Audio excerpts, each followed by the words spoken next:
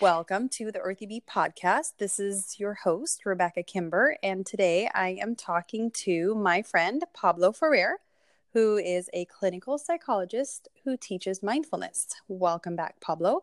Thanks for chatting with me. Hi, Becca. Nice to be back. Hi.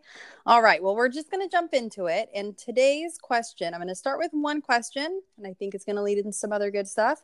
And that question is, what is the difference between consciousness and mindfulness? Or how do you define consciousness and mindfulness? Yeah. Well, so it's a big question. I'm going to tackle mindfulness first, and then get into the thicket with this word consciousness. Okay. So, mindfulness as a practice,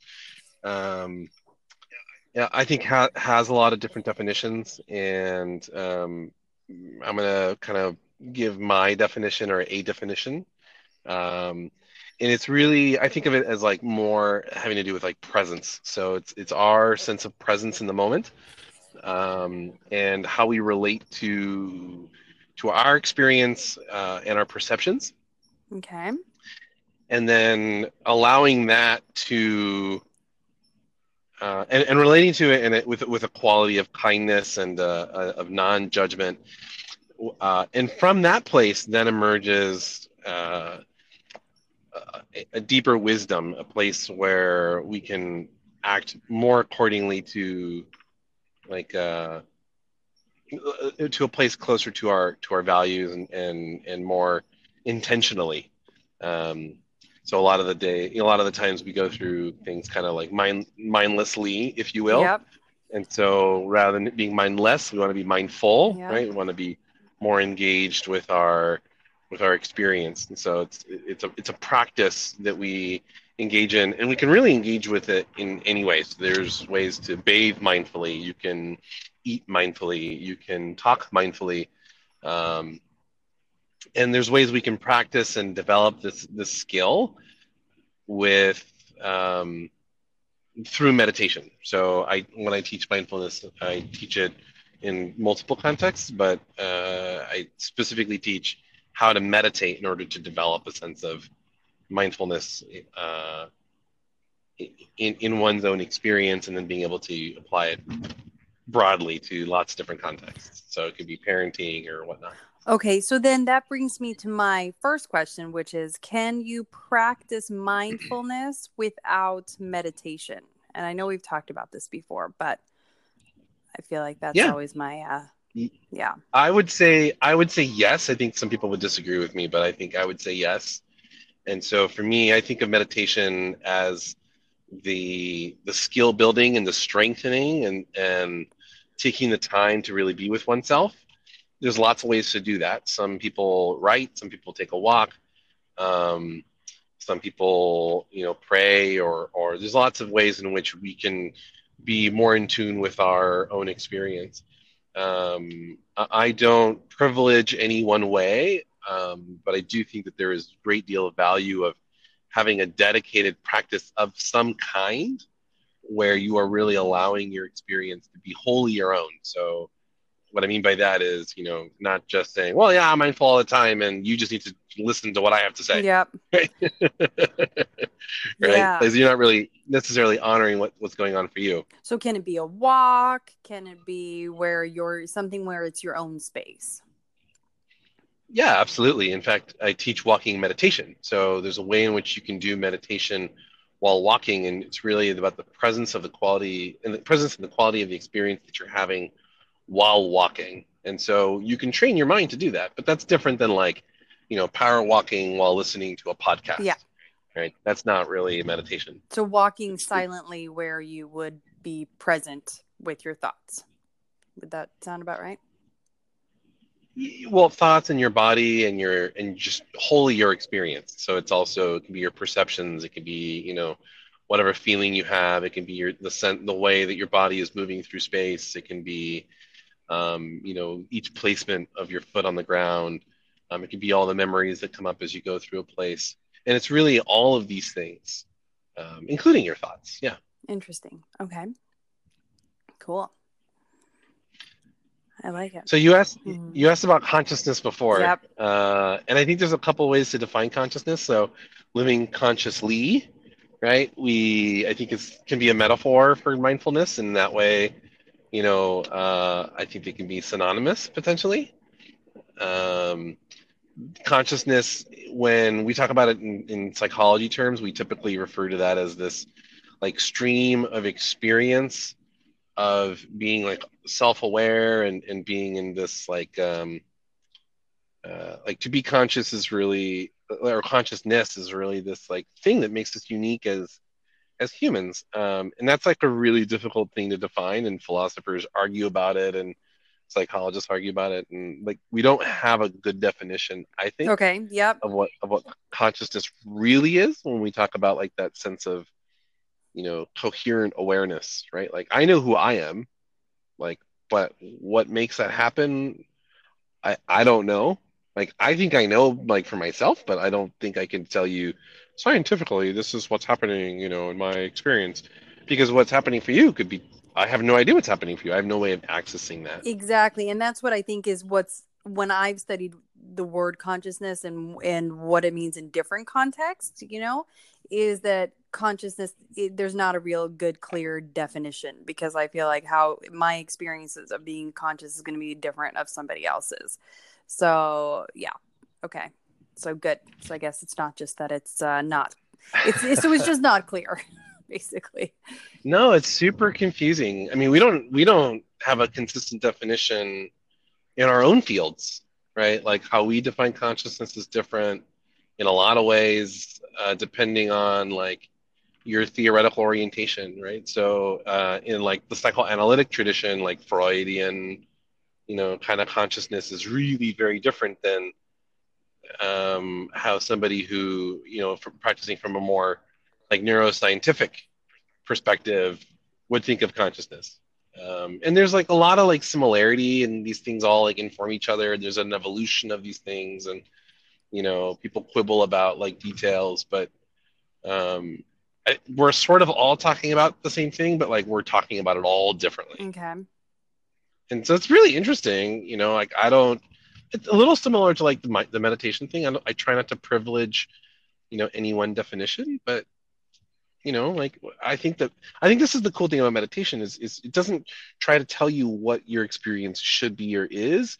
It really asks you like, what is your experience? Like what's that like for you?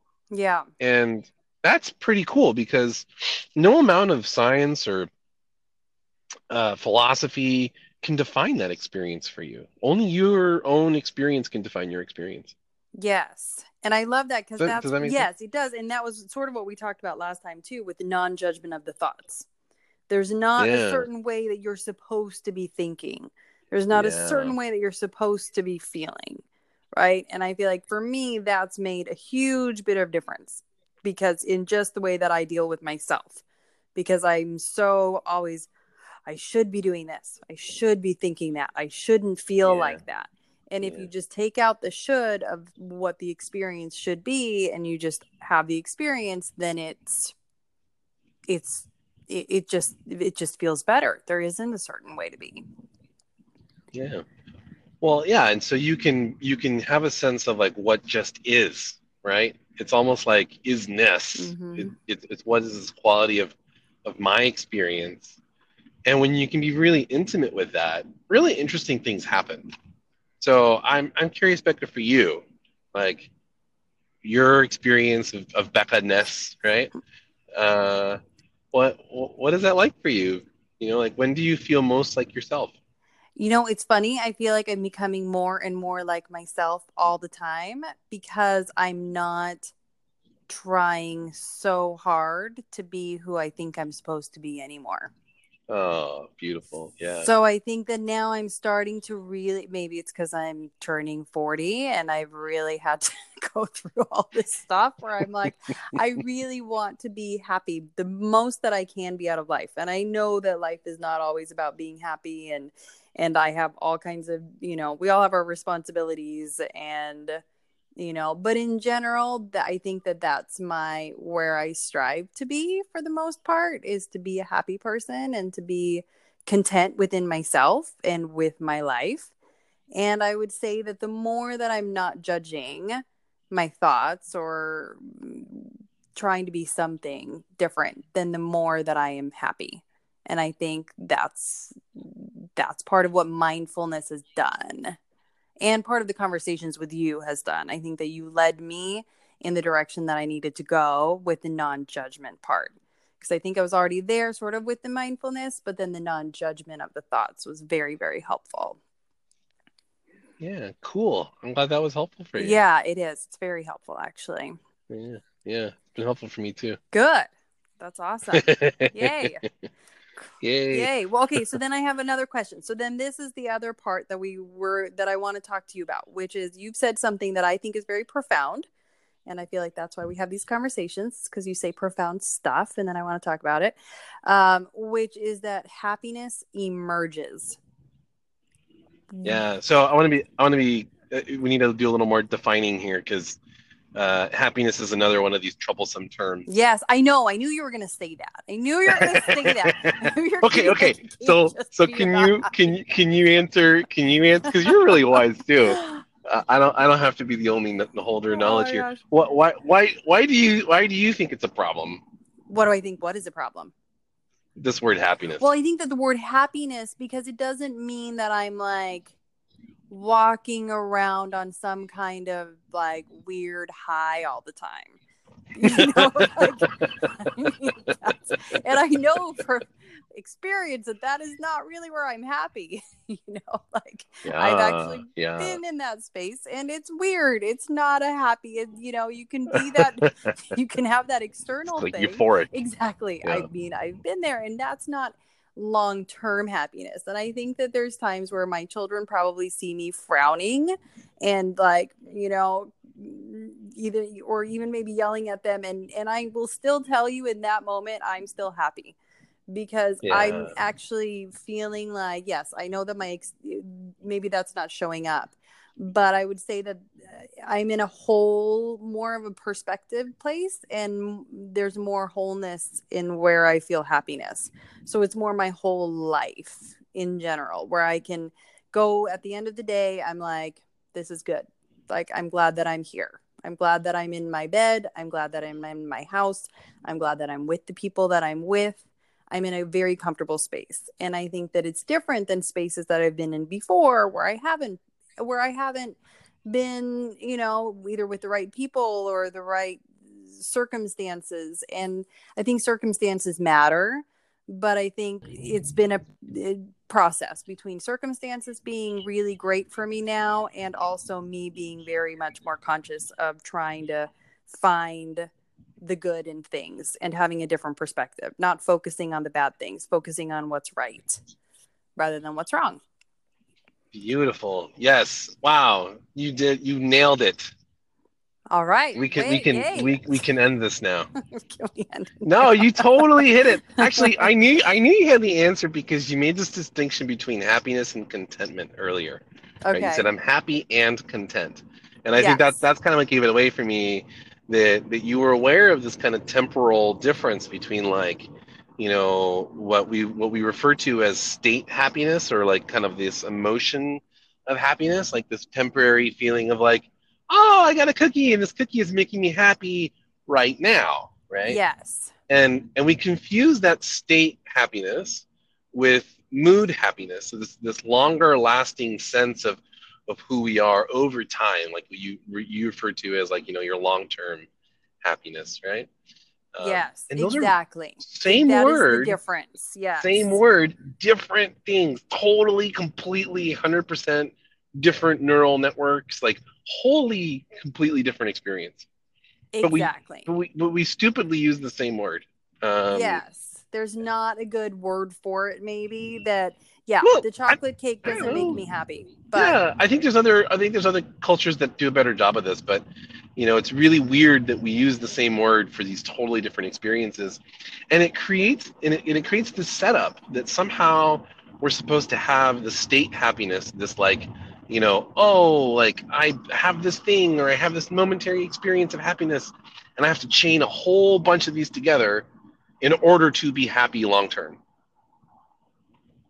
Okay. And Explain that. So, okay. so that's an error, right? Because if we use the same word, right, like because there's emotions come and go, they don't last. Like that's the nature of the emotion. Like Yes. that these experiences come and they go, and they have to go because if they don't, it's exhausting, Yes. right? If you were like truly like excited puppy dog happy all the time, you would probably be really upset, right? Like because that you can't sustain that, right? We talked about Exactly. like the euphoria, right? I mean, sometimes you can get that like with drugs, Yep.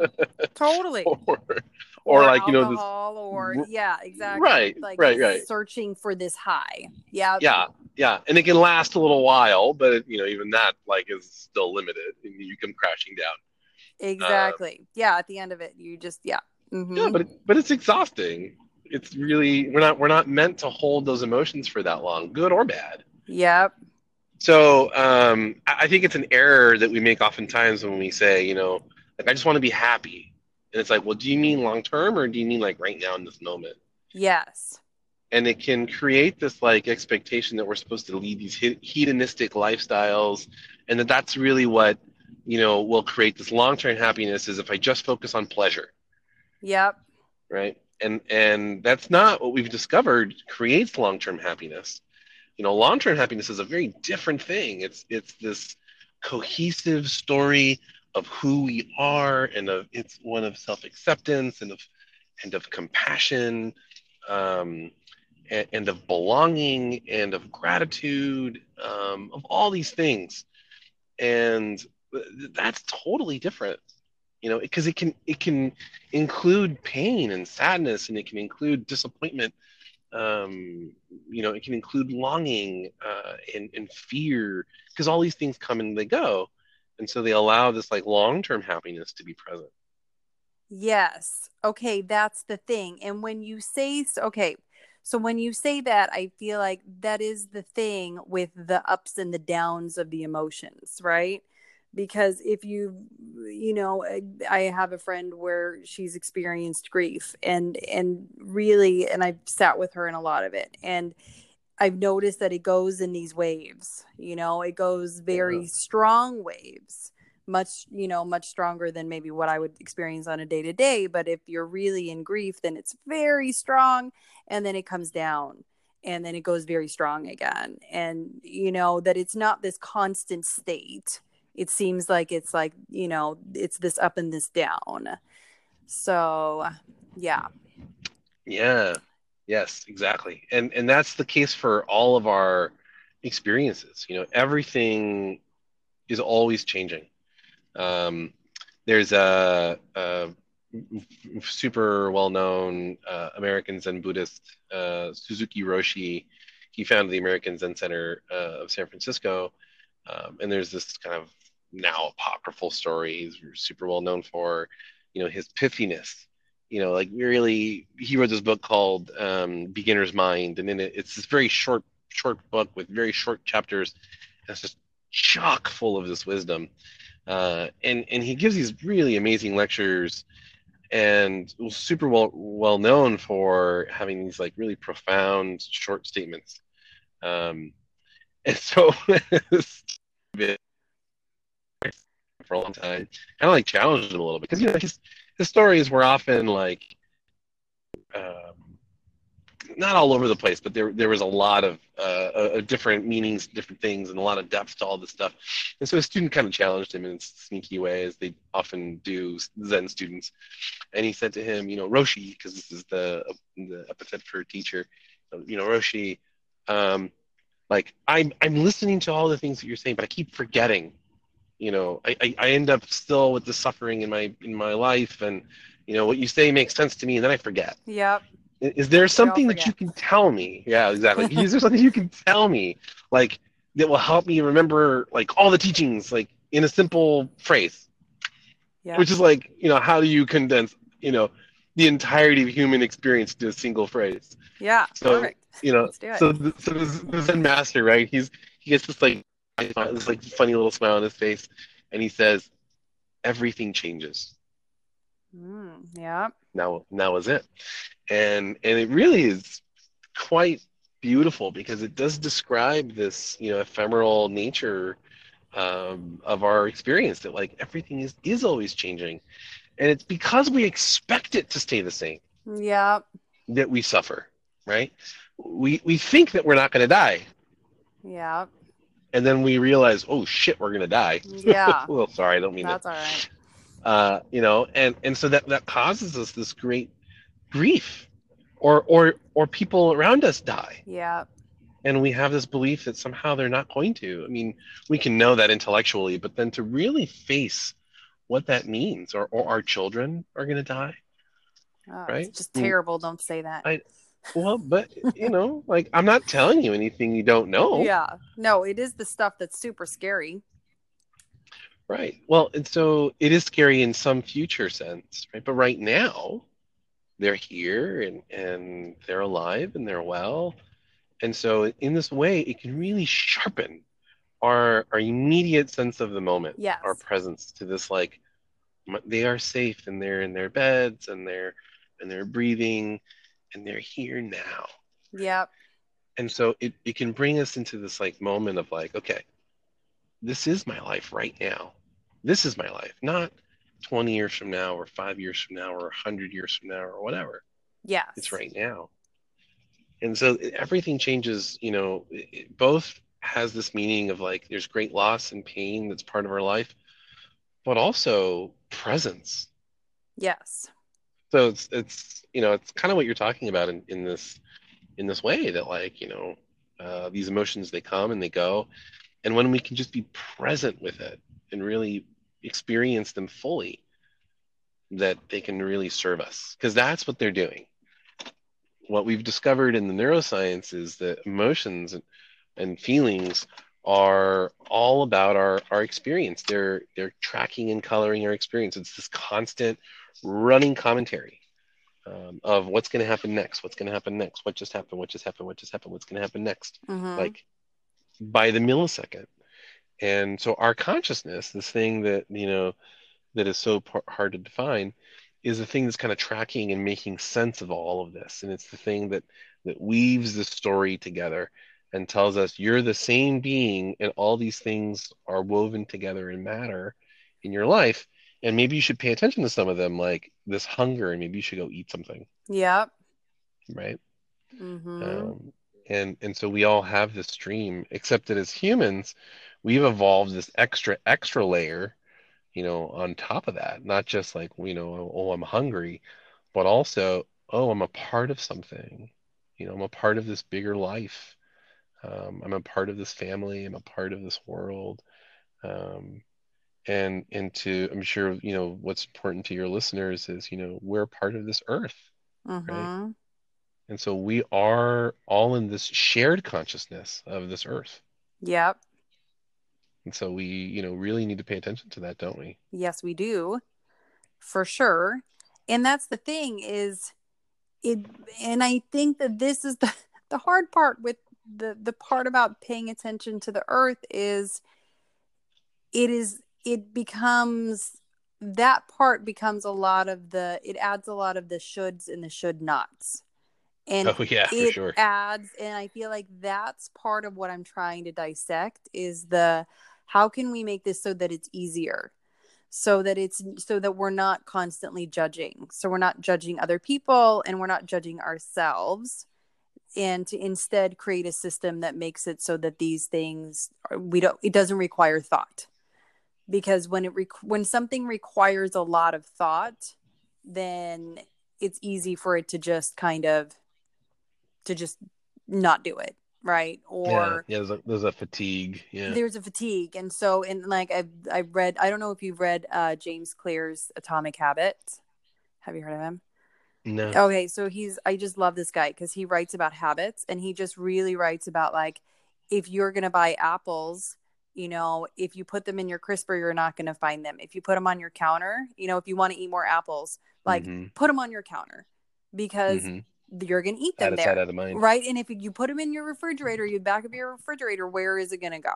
Like, oh, well, then I thought about it. I was going to grab it, but then it Right. was just too Right. hard. Right. Like, Yep. it was Yep. just like Yep. that Yep. extra effort. So things have to be, I think that for things to really change, they have to become easier. It has to be part of the system. So anyway, that's a Yeah. little off Yeah. Yeah. topic, but I think that that's No, I don't. I think you're on topic because you know what that requires is it requires knowledge, right? Which is like how do you make all these decisions and stick to them?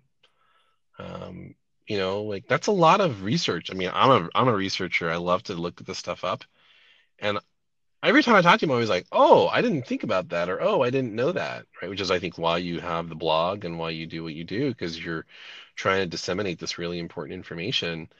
And we need people to share that, right? We need people to care about this stuff enough to be able to help us make the decisions like more easily, right? exactly. And I think that's the thing. And I think that at some point, I feel like the goal for the blog would be that in 10 years or 20 years or wherever wherever we end up, that it won't even be necessary anymore because all of these things will already be worked into the system.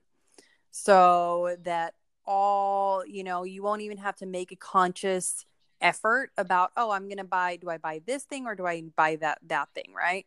Because all things will be made in a much more circular and much easier way. So you don't even Yeah, have to waste your conscious, thought on. that'd be awesome. That's really where I think that we're going. I actually feel really super optimistic about this. I think that's where we're going Yeah, to be. Whether yeah, we'll be yeah, there in 10 years or 20 years, who knows? But I think yeah, that that's where we're going. And I think that that's part of what I want to do with the blog is to explain that to people and like, let's get everybody on board. yeah, These are all the things that we can work towards and like, let's figure it all out.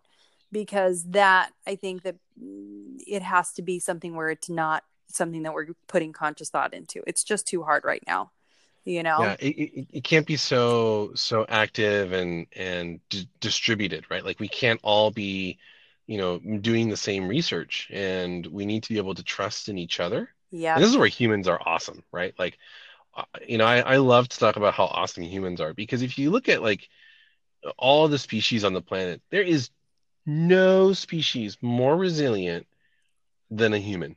Like Yep. we get together and we dominate all environments. We're Yep. the only species that has been literally in every single environment on this planet, right? There's no other species that can do what we do. Yep.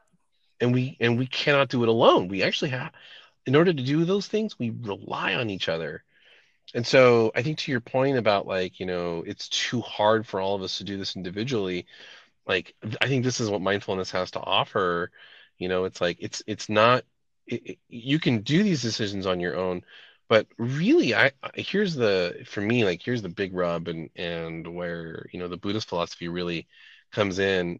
Um, One of the things that emerges from everything changes Mm-hmm. is if there is this constant change, this constant evolution, of everything changing, is there something that doesn't change in that? Do you have a sense of that, Becca? Like, what's the one thing that never changes? I mean, everything changes. So the thing that never changes is, change. I don't know. Yeah, yeah, yeah. And how do we experience change? Like, what's our experience of that? We talked about this earlier, right? It's this consciousness. Yeah. Well, and change can also be painful. I mean, that's the word that comes to mind. But yes, you experience it through consciousness. Is that what you're saying? Yeah, Okay. yeah, yeah. So if there's one constant, it's our experience of this consciousness, right? And there's this consciousness that we all share. So we all have this, right? I trust that everybody has this because that's what everybody tells me. But like, you know, I mean, I could be the only one, but I'm pretty sure I'm not. Okay. Um, Yep. pretty sure. Okay. Pretty Yeah. sure it's not We're all about all me. okay. Yep. We're all in it. And Yep. yeah, and so we all share this collective consciousness. And so there's this other term that comes up in Buddhist philosophy that's known as interdependence, Okay. right? Yep. So this connectedness that we all have. Yes. Like we rely on each other and we have to have each other. Um, and this is how we're going to figure it out, right? This is how we're going to move forward. And we have to rely on, I have to rely on your consciousness, right? I have to rely on your awareness, which is the same as mine in some ways, to overcome this problem, right? And we need to be able to do this on a global scale. Yes. And never before have we been able to get to a place where we can actually do that. Yep. Like this is where I share in your excitement. Like we've had a lot of these tools for thousands of years, but we have never had the ability to disseminate these tools across the globe so quickly and Yep. so in such a coordinated fashion, right? If we can get our collective S together, Mm-hmm. man, can you imagine what we can do? Exactly. That's the thing. That's exactly what it is that I really think that there's there are so many opportunities where to just make life way better for so many people, and as well as also making things better for the natural environment. That this isn't Yeah, really, it's not about saving the planet per se, it's about making life better for everybody. And I feel like that's where we have such great opportunities, right? And that's from innovation. And the internet is such a big part of that because one idea flows from the other, right? One business goes to the next, and around it goes. And it touches so many people all over the world. We're so interdependent, interconnected. Exactly. That's yeah. exactly what it is. And it's really easy to lose sight of that, because we have all these demands on our life and we have to make all these decisions. Yep. So I think that the key that mindfulness gives us is this ability to stop and just to look around us, right? So just take a moment to look around your environment, what's here, and think about all the people that had to go in to making this conversation happen, right? Yep.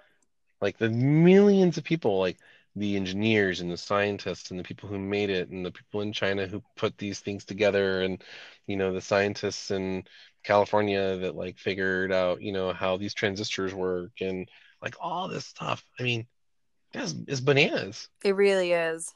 And then here you and I are talking like miles and miles apart. No problem. Yep. Oh, now I have my daughter coming in. Okay, Malin. Gotta go, baby. You gotta be in bed. Go, go, go. I'll be right there. Hold on. Okay. Yeah. Sorry. Okay. 2 minutes. All right. Well, I guess that might be my cue for wrapping it up soon. She's supposed to be in bed. Anyway, I'm sorry. Yeah, Yeah. No, I yeah, think that interdependence, that is really, that's that is the thing that can really make the world a better place if we can all just raise our consciousness just a little bit, because that's yeah, hard, right? Raising your yeah. consciousness is hard. Yeah, yeah. So there's a lot of ways to do that. We're not going to have time today, Yeah. but like I think where if people are going to say like, "Well, but how do I make this other person become mindful?" Yes. Like it's not making the other person more mindful, it's making ourselves more mindful. Yes. And we always start with ourselves, and we cultivate forgiveness and understanding and caring and compassion and kindness. And these are not weak things, and these do not say, well, I accept you're throwing that in the garbage, right? It's like, let me understand what's happening, and then let me see the whole of your life, and let me see why there's a limitation that's happening here, and then what to do about it as opposed to taking it so personally, right? Exactly. And then the judgment on that, right? Where I feel like that's the Exactly. problem I have with the way that I see most environmentalism being dealt with, and so many other things, is that it's dealt with through judging other people and the Right. choices that we're making. And And what happens when we do that, Becca? well, yeah, I mean, when then we're blocking, right? Like the judgment, I think, blocks progress. I don't know. What Yeah. are you? Yeah. Well, I think you're, Well, no, I mean, because what do you do when you judge yourself? I mean, I think that I block myself, then I create Right. more problems. So when Yeah. I'm judging my thoughts, or if I'm judging another person, and I mean, I obviously do these things all the time, Sure. right? Sure. But I'm consciously trying not to, because I feel like it blocks things from flowing and going in the direction that they're supposed to be going in. So if it's my Yeah. thoughts that I'm judging, then it blocks it from moving forward. And if I'm judging a person, then I'm really not, then I'm judging, then it's just looking at a person instead of what is the whole systematic flaw, as opposed to what is the flaw with this person, right? Yeah. It's not a Yeah. problem with the person, it's a problem with the system. Yeah. Yeah. Yeah. Yeah. You're zooming out, you're seeing the big context, and you're not letting that little thing get in the way of your connection with that person because they are part of us, right? And we need them, all people, as much as they might infuriate us, we need them in this. Because if we Exactly. don't have them, we're all hosed. Yeah. That might be some bad news for some people who disagree, with somebody else politically or whatever, but I mean, that's just the reality of the way this is going to work is we got to bring most people with us, right? We Yeah. can't just be like, well, I'm just going to live in my bubble and like that's going to work out great for me, Yeah. Good luck Well, with that. no, but I don't think that anyone, I feel like that's the other thing that I've learned, is that I can't live in a bubble. Is that the more that I am connected with other people, the more I enjoy my life. I feel like I need to have that Yes. connection Yeah. with people, with my children, just in general. Connection is the thing that drives me forward. And I feel like that when I don't have it, then that can be then there's something wrong. When Yeah. I'm not, Yeah. then that's like a sign for me, like, okay, I'm not connecting. Why am I not connecting? Right. And that's fundamental in our human nature. And we all have that. No matter how much we like to think of ourselves as independent, none of us can be. We didn't evolve that way. We all have this baked into our DNA like so strongly. We are the ultimate social species. I mean, primates are Yes. super social. If you ever seen like chimpanzees, Yeah. like hang out with each other, man, we are way more social than chimpanzees. Way more social. And so you're totally right. This connection is so critical for our ability you know, to live, frankly, and to be effective and to get our message heard and to have people, respond to our needs and to care for this planet in the way that we want them to care for it. And I believe deep down the way they want to care for it. Mm-hmm. Exactly. So yeah, judgment gets in the way of all of that. And I think this is kind of what, hopefully mindfulness can offer, people just a recognition that like the things that we want really start with ourselves. And that's, it's a hard thing to to practice and to wrap your head around, but it's I, especially for me, like like I part of the reason I wanted to be a psychologist was like to, to fix people Yeah. Totally. so that they would like do what I want them to do, right? Yes, let me fix you. Yeah, hilarious. I totally chose the wrong field for that because what I've really have come to learn is like the only person that I can fix is me. Yep. And what I need to do for other people is to accept them more than anything else. And it's really interesting. The more that I do that, the more that I just trust people, the more they really show up in ways that don't disappoint me. Hmm. And it's this really interesting paradox. Now, like I'm not just going to trust anybody, right? I develop a Yeah. relationship, Yeah. but like the more that I find ways to trust people and to build that connection, uh, the better they get and the better I get. Hmm. Yeah. It's And interesting. on that note, Yeah. On that note, that's a great note. Let's end there, because I feel like otherwise I'll start on a whole other topic. So yeah, yeah, next time. let's do it. Let's do another one. This is great. Thank you. Always Thank you. Awesome. super fun. Yeah, super fun. Love these conversations. All right. Well, and let's just say until next time. Okay. All right. Take care, Becca. Okay. You too. Bye. Bye.